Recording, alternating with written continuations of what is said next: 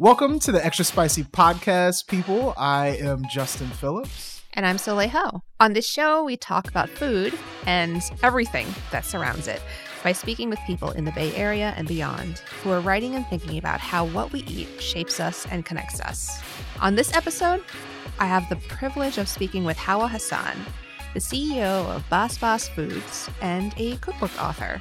I think if you're paying attention, you quickly find out and know that you're being exploited and being tokenized. Her book, In Bibi's Kitchen, comes out this year in October and features recipes and stories of grandmothers from 8 African countries that touch the Indian Ocean. The intention behind it was to talk about recipes from the perspective of these grandmothers who are oftentimes the backbone of these countries and families.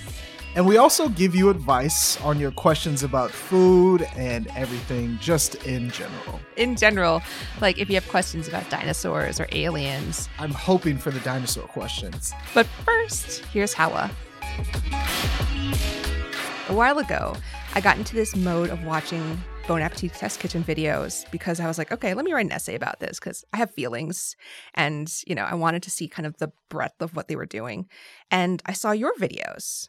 This is my first day at the Test Kitchen. I'm here to share my family's favorite recipe, coconut chicken yogurt from the wonderful country of Somalia, my home country. I thought they were so wonderful. And there were so many comments on the videos where people were like, please bring her back, please make her full time, all of this stuff. The fact that you point out, like, you're in the cast picture for the Test Kitchen after, 3 or 4 videos, and then you cut it off, but you're still kind of there as just this body, Considering your work to bring East African cuisines, get that representation out there. It feels like a spectrum between exploitation and representation. Right. I guess, what is the difference between those two in your experience? Oh, I think representation would be giving someone access and allowing them to build on the access, right? So giving someone some equity in a space. Exploiting someone, to me, feels like filling a void to be performative, more than it is to... This is tough because the way I want to say it is not coming out, but to me, it's much more of doing it because you have to and not because you want to, right? So tokenizing someone, we have one of that here. And that's right. To me what it felt very exploitive to me in regards to, I think that there are brilliant Black chefs that can make food from American culture, right? That's not a space I was willing to take up. It just would be unfair. And what we later found out was that they weren't a group that was they weren't willing to expand. One was enough, right? And I think if you're paying attention, you quickly find out and know that you're being exploited and being tokenized.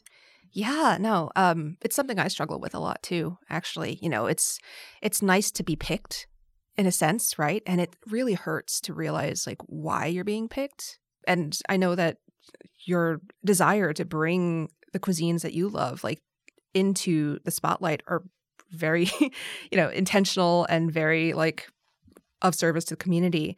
And I can sense that it's really hurtful to see that kind of turned into something so shallow. Yeah. I thought it was really weird too to prop me up on Black History Month, Oh my God. Yeah. For videos that I filmed in October, I was like, it's odd, and I think it's disrespectful even to the audience, and it undermines the intelligence of the people that are tuning in, and it's really manipulative, if I'm being honest, to say we've withheld content from this woman since last September when we introduced her, but we'll give you a little bit this February because that's what we're supposed to be doing,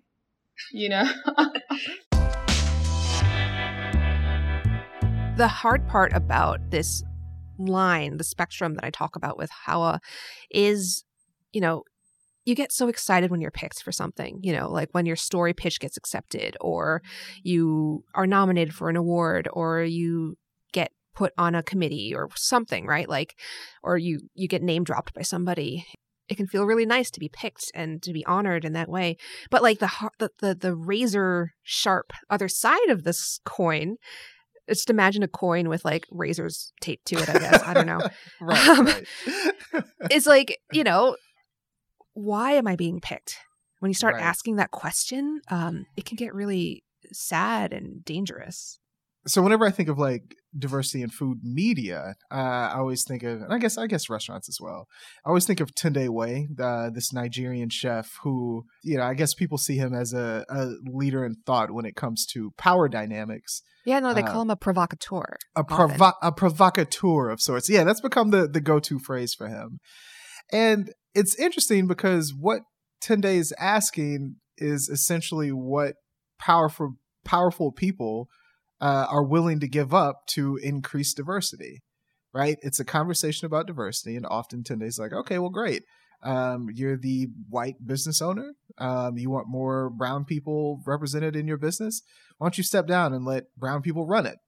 Yeah, no, I think about how he, for instance, right, in a recent James Beard Foundation webinar, because that's how we exist now, via webinar, he confronts, the leader, the director of the Southern Foodways Alliance, John T. Edge, and tells him to resign. And he just says it several times. Like, if you're serious about equity, you should resign as a white man leading an organization that is all about food that has a lot to do with Black Southerners and what they've contributed.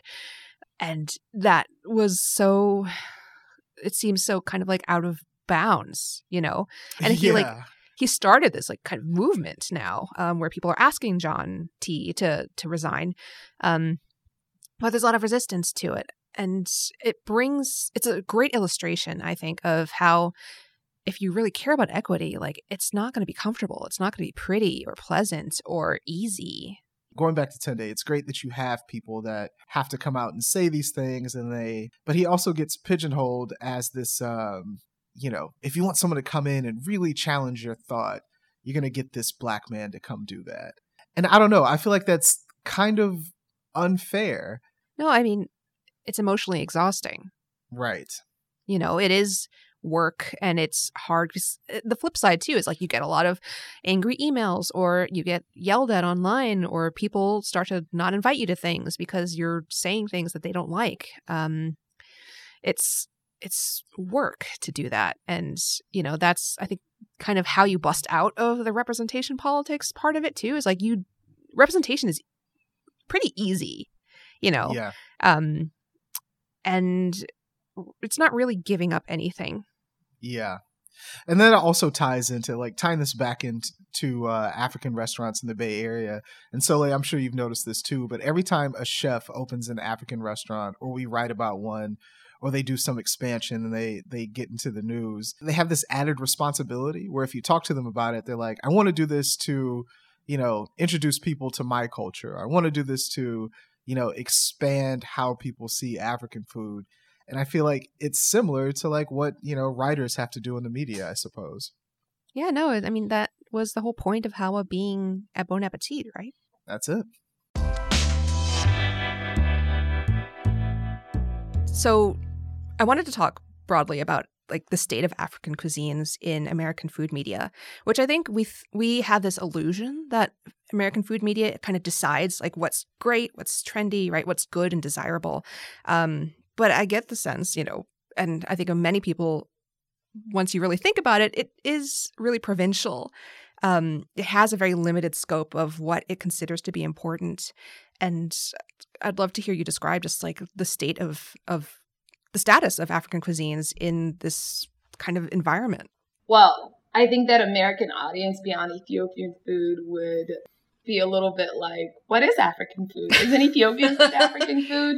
But, the way that I like to talk about it is that, first of all, Africa is a continent, right? So when you're talking about cuisines from a landlocked country like Lesotho, you're not talking about foods from Somalia, which is, the longest inland coast in all of Africa, right?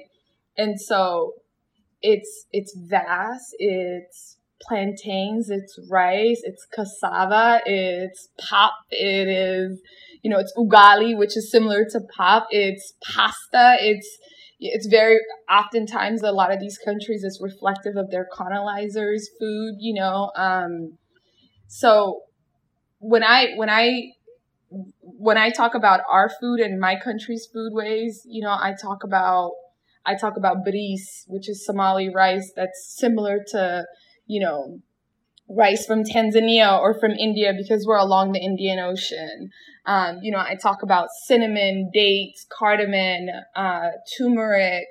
I talk about shah, which is like chai. I talk about the similarities of food from just across the ocean.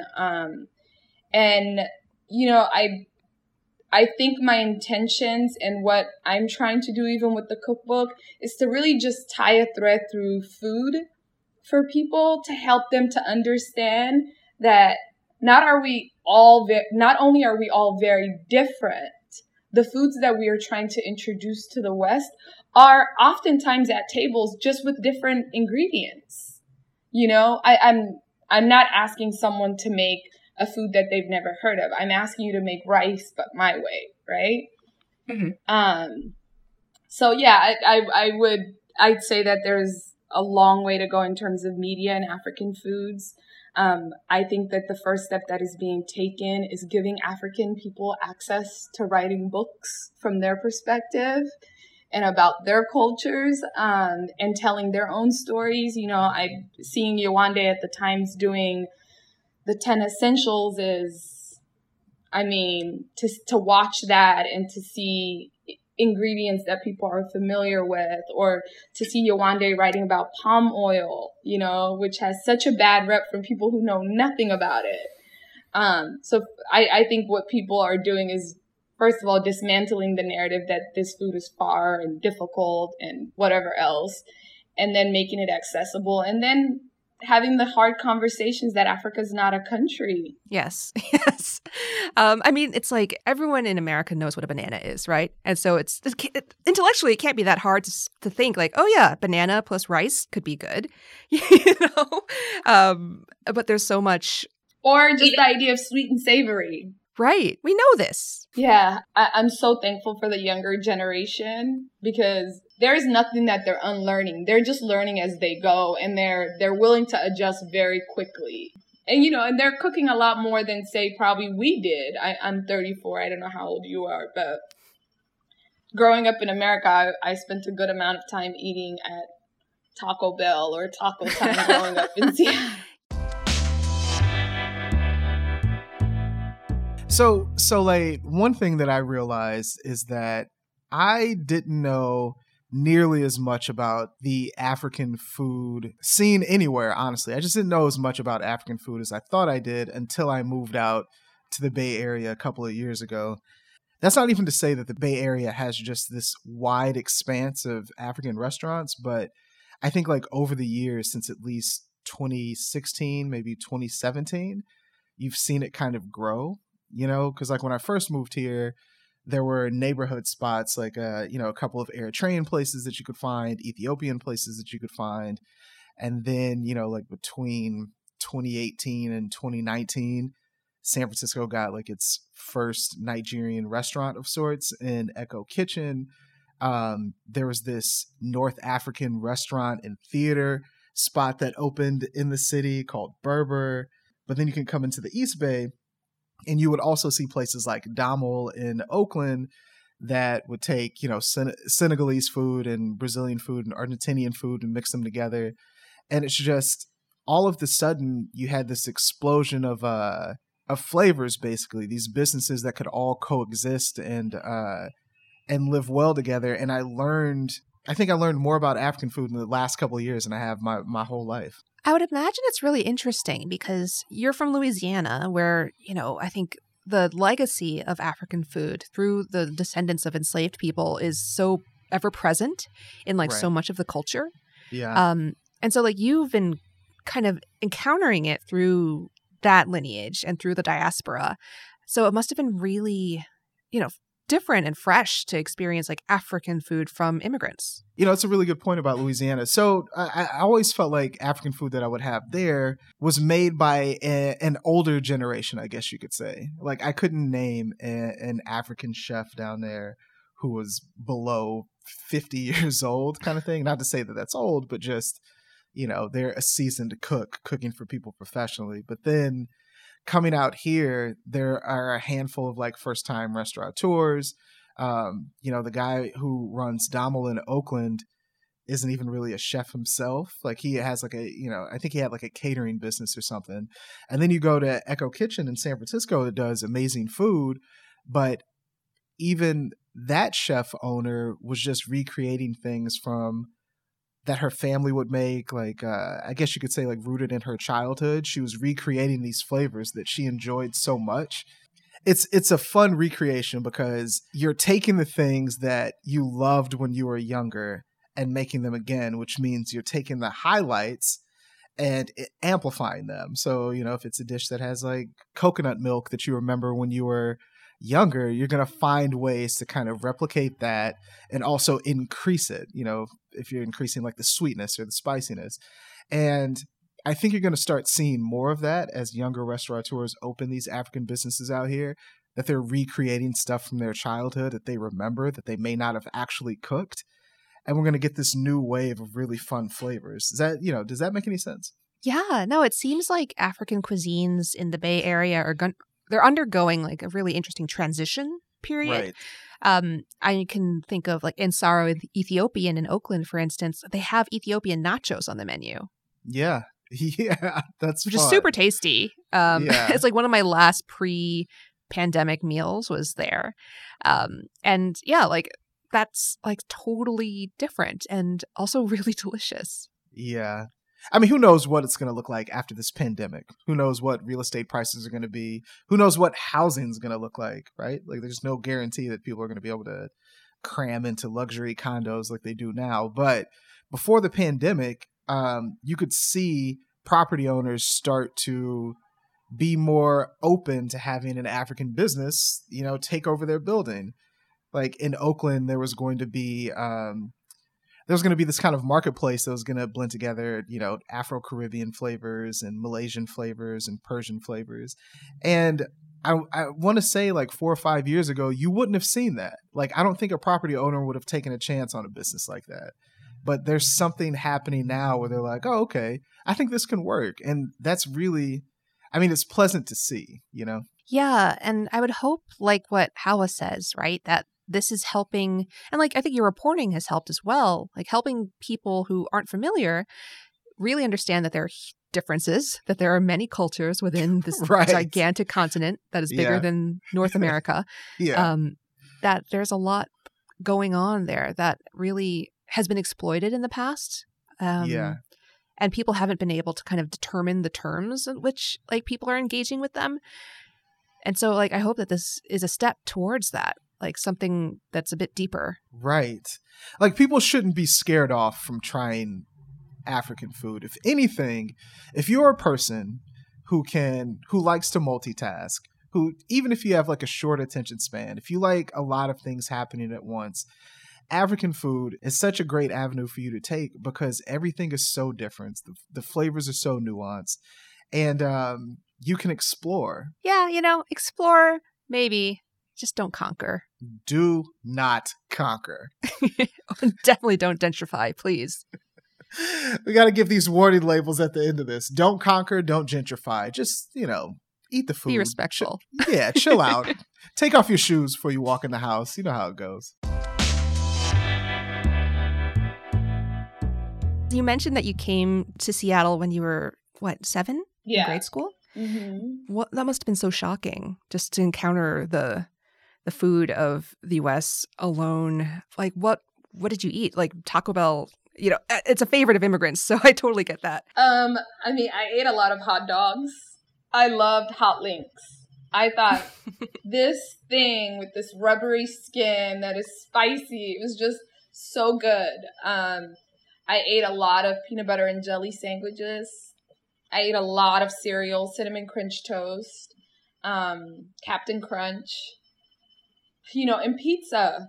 I ate foods that were just so different, that for me that were so different. And then I think as I got older, a lot of the people I grew up with were Ethiopian, so I started to eat more Ethiopian food around middle school, which till today is like a staple. Even in my own home, my pantry is full of shuro and gomen and berbere, and so I probably make more Ethiopian food than I make American food or even Somali food. Oh, wow. That's awesome. Then it must have been like, so, because that's the thing, right? With immigrants, like, you have to adjust. You have to learn and eat foods that are totally different from your experience. And it must be so strange to see, like, Native Americans, right? People who were born here and grew up American be so hesitant to embrace food that they don't understand, because you had to do it and you really didn't have that much choice. Yeah, I mean, I think my thought was always that I'm in someone else's country. And so, you do whatever it takes to survive. And so I couldn't even imagine what it would be like for an American, say, in a place like Somalia. Would they adjust, or would they just have bread and tea? Like, I don't know, but I know that if I wasn't eating at school, I wasn't going to eat when I got home because there wasn't food. So, I was very strategic in the way that I ate and what I consumed. I spent a lot of time eating bread, eating heavy foods so that I wouldn't be hungry at night. I grew up with a group of refugees, and oftentimes it was like, you take care of yourself. So, for me, assimilating wasn't hard at all, because you don't really have a choice when you come here. You're automatically made to feel like what you bring isn't good, right? Whether it's the way you smell from home, the hijab you have on, your accent. It's not a society it's not inclusive. And it's not welcoming, frankly, especially I feel sad for parents who come here with children. I can't even imagine what my mother's experience must have been like, going to Oslo and then having to advocate for her children when she herself doesn't know the language, the culture, the economy of a country. But then here you are, a new person, having to advocate for some small children and make a way, where for me, I was just like, I was alone. I was young. I was alone. And when you're a little kid, you adapt a little bit quicker, Yeah, no, it's interesting because it's, when someone tries a new food, or like, someone can talk about, French food or Somali food or Vietnamese food as a foodie, right? Like, they're seen as worldly or cultured. And like, that's a behavior that is really familiar to you that would not necessarily be spun that way, of just like learning new foods. It doesn't come from this sort of like dilettantish desire. You know what I mean? It's so stark when you apply it to a different context of like, oh yeah, like we read this behavior in different ways depending on, who's doing it. Absolutely. Yeah. No, absolutely.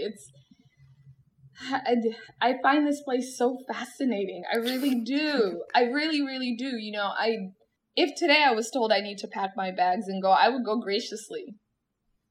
Because I have no attachments here. I have no desire to be in a place where I'm so often made to feel other, in a space where I so often don't even have the information I need just to thrive, and where systems are built to oppress me, at 34, at like, no matter how hard you work, I have no interest in knowing American cuisine.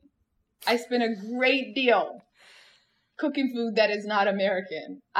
Studying food that is not American, diving deeper into myself and my culture, and East African foods and, South African foods, and traveling even there.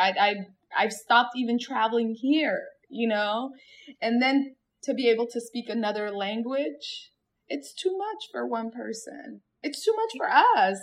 And then our counterparts only have to know one language, one story, one history, one cuisine. I'm like, I don't want to discuss Brussels sprouts. It's so frustrating. It drives you to drink. God, in this economy, right? Just like, it's 2020. No. Right.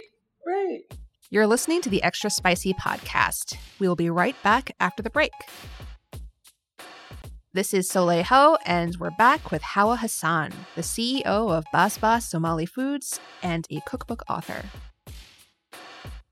I feel like we need to get to talking about your book, too, because I want to hear all about it. Tell the listeners the gist of what In Bibi's Kitchen is. So, In Bibi's Kitchen is a cookbook from 8 African countries that touch the Indian Ocean from the perspective of grandmothers, some in the U.S. and some on the continent. The countries that are featured in it are Somalia, Eritrea, Tanzania, Kenya, Mozambique, Madagascar, Comoros, and South Africa. And the intention behind it was to talk about how similar these foods were, to examine the history of these countries, and to talk about recipes from the perspective of these grandmothers who are oftentimes, the backbone of these countries and families. How did you find them? Like, how did you encounter them? Were they people that you just knew in your life before through your network? Yeah, some were. I lived in Cape Town in 2009. So our grandmother from there was my friend Faith's auntie. There's a Princess Bibi named Mom Vicky who lives in Yonkers, her daughter happens to live in Brooklyn, who I know from a group of Tanzanian friends. So a lot of it was just community, friendships that I've built over the years, and being able to just reach out to people and say, hey, I'm looking for a grandmother. And, and then some were from people I just met. But mostly everybody was, when I told people in my community about this project that I was trying to bring to life, they were also really excited to have something that they wanted to read come to life. So everybody was super eager to help. I think it's probably the one book that has 30 people being thanked. It was really a village. Awesome. It took a village to make it happen. What was it like to approach them? Were they, the grandmothers, were they excited? Were they surprised? Were they expecting you?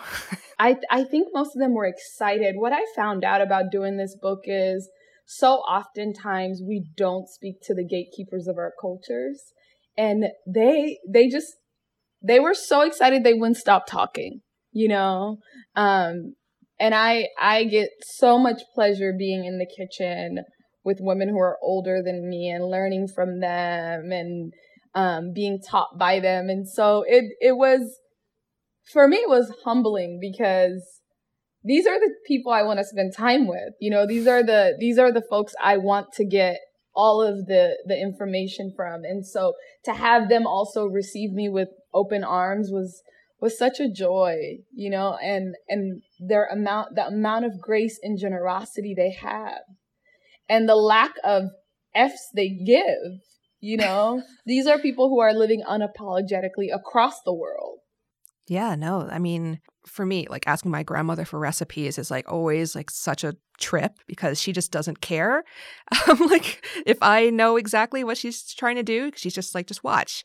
That sense of maternal authority is so fun and just really empowering to be around, I think. Yeah, no, there was it was funny. We just let them do their own thing and then we just recorded. And then afterwards we ended up getting, just measuring from the video. Yeah, right. Because they're not going to give you tablespoons or grams or anything like that. No, there was none of that. That's not how they work in the kitchen. So there was no direction like that. But it was wonderful to watch. It's like watching a magician in the kitchen, someone making a dish that they've made hundreds of times. It's rewarding to say the least to watch. So I'm kind of curious about the universality of the bodily measurement thing, or even the experience of asking grandparents about how they cook. Have you ever cooked with your grandparents? Yeah, for sure. I mean, going back to having to use the ladders to stand up to be able to cute. Yeah, to be able to do stuff with them, whether it's my grandmother showed me at early age how to clean chitlins, which Oh, yeah. So like, you know this. For anyone that knows anything about pig intestines, cleaning them damn things out to eat is a pain. But I just remember often that they would describe measurement amounts by talking about like their hands, like a fistful of peppers or something like that. But if you're, talking to my grandmother who has tiny hands, that's one thing. If you're talking to my grandfather who had the hand of like a catcher's mitt, that's something else. So as you get older, you have to kind of like break these measurements down on your own to figure out what works. And I don't know, maybe that's the exploration of cooking, but yeah, I used to get a lot of details from my grandparents that I realized at the moment did not make a lot of sense. It reminds me of this article or this recipe article that Samin Nosrat wrote for the New York Times cooking section about Pyeongchang Tofu House. Mm-hmm. And it was all about the concept of sonmat. In Korean, it means like the taste of one's hands or like the taste of mother's hands. Like you get really like complimented on the sonmat of your food because it just tastes like this comes from you, directly. Oh, interesting. Yeah. Yeah, no, I think that's really like that's the thing that's missing sometimes is like you want that. And it's so hard to quantify. It is like I think a very integral part of what we think of as soul cooking. It's like soul food. Yeah. Like even for you, Soleil, like thinking about what your grandmother made, you have the memory of some of the things that she used to cook. And this goes all the way back to us talking about Echo Kitchen and those young African chefs who are recreating things that they remember when they were younger. They may not remember exactly how they were made then, but they remember their favorite parts of it. And maybe those future dishes that you make, that they make, are, going to be equally great. I hope so. Yeah, I mean, like, that's why I'm so interested in Hawa's book, too, because it captures that very sentiment of just like, okay, we take our grandmothers for granted often, right? Yeah. And like the expertise that they carry. So to actually not formalize, but like to actually commemorate that expertise in a book feels really significant, Yeah, I love it. I guess the last thing then would just be tell our listeners like where they can find your work, what they should look for, and where they can find you. I would first say order our condiments from at bestbestsauce.com. Follow our social media channels and, be open to cooking foods from other places. You might be pleasantly surprised. All right, now we're going to transition to, like a weird segment, maybe a suspicious segment. Maybe it's your least favorite or your most favorite. I don't know. It is a chameleon. It's Dear Spicy. It's our advice segment. So if you have a question for us about life or love or food or your dog or your mom or whatever, send them to extraspicy@sfchronicle.com. This week, a listener named Naomi Yoshiko sent a voice memo. As people who write about food and love restaurants, how do you feel about covering reopenings? Although the state and mayor have technically allowed restaurants to reopen for dine-in service at the time of recording, there is still undoubtedly a risk to both yourself and the employees. How do you balance your want to support restaurants while also keeping in mind the fact that COVID cases continue to be on the rise in the Bay Area, California, world, and country at large? Man, this is a big question because like this week, several restaurant critics came out with stories or like articles about how they're not going to restaurants and why they're not going to restaurants. Like Ryan Sutton at Eater, Tejal Rao. I feel like we have to address it. I haven't really because it's pretty obvious to me. And like, how do you write like we failed and everyone needs to be paid to stay home like over and over and over again? I don't know. It's frustrating. Yeah, that's really good points. I'm going to bring it to a personal experience. I was in Petaluma recently, and I ended up going to like a couple of bars and a beer garden. And, mind you, like these places aren't actively welcoming customers in San Francisco and Oakland, but in Petaluma, they were packed. Obviously, this was partly for work. And I am a panicky person right now during this pandemic. I'm not even going to lie to you. Like the idea of like brushing shoulders with someone on the street would make me want to run home and change clothes. Like I'm doing my best to keep distance. But I've never seen so many people in one space just completely content on being around each other during this pandemic without masks on. And I understand that people really miss the social element of going out, but what this illness can do, and maybe so it's us covering it so much and talking to people who have either had it or have it or have recovered from it, I just don't feel comfortable yet. I'll put it like that. Yeah, no, I mean, it's creepy, right? It makes you feel completely like an alien, I think. Where, like, I always wonder, do these people know something that I don't? That's a really good way to think of it. Or if you ignore something hard enough, it won't affect you. Maybe that's what they know. At the same time, I think it's really easy to get caught up in the like, oh, he's not wearing a mask, or like these like young people are out at the bar or whatever, right? Or these people are protesting.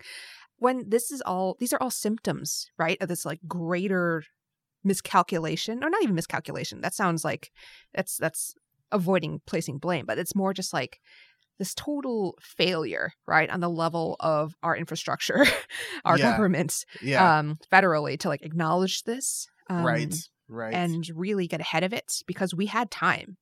Now, all of this goes to say, there still are ways to go out and support, your favorite businesses. Like, you can still order cocktails from places. You can still, go do takeout. Like, just because you're not going to these places doesn't mean that you're not visiting them to see how the quality is or just to find out what's going on. There's still ways to do that. It just has this added layer of nervous flop sweat that we didn't have before. Yeah, I'm not in a hurry to go back.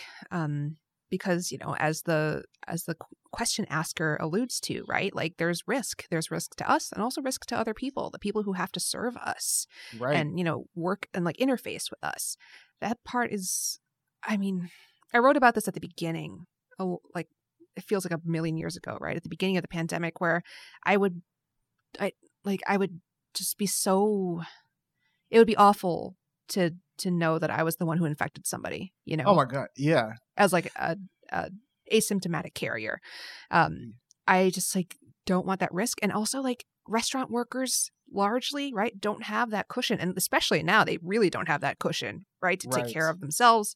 If a medical emergency happens, like to take care of their families or whatever, it would just be a disaster. I mean, the very fact that we're having conversations about how to support restaurants in this time means that a lot of things that were meant to help us as people and like people of this country have failed and like collapsed utterly.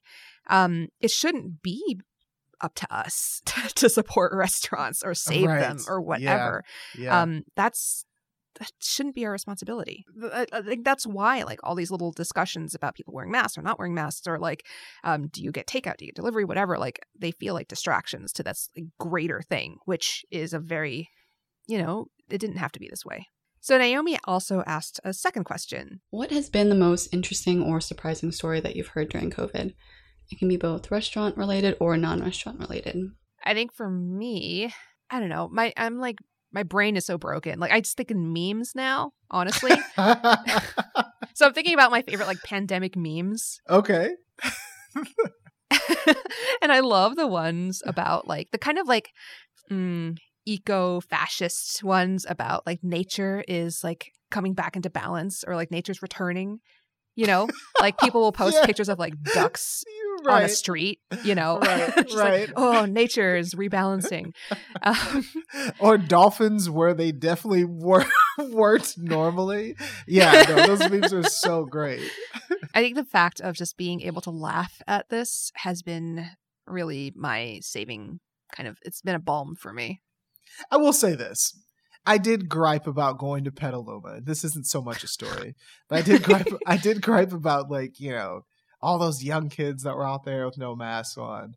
But I will say occasionally it is refreshing to see that to some people, the world is still going on. People are still laughing. People are still happy. And that was kind of nice.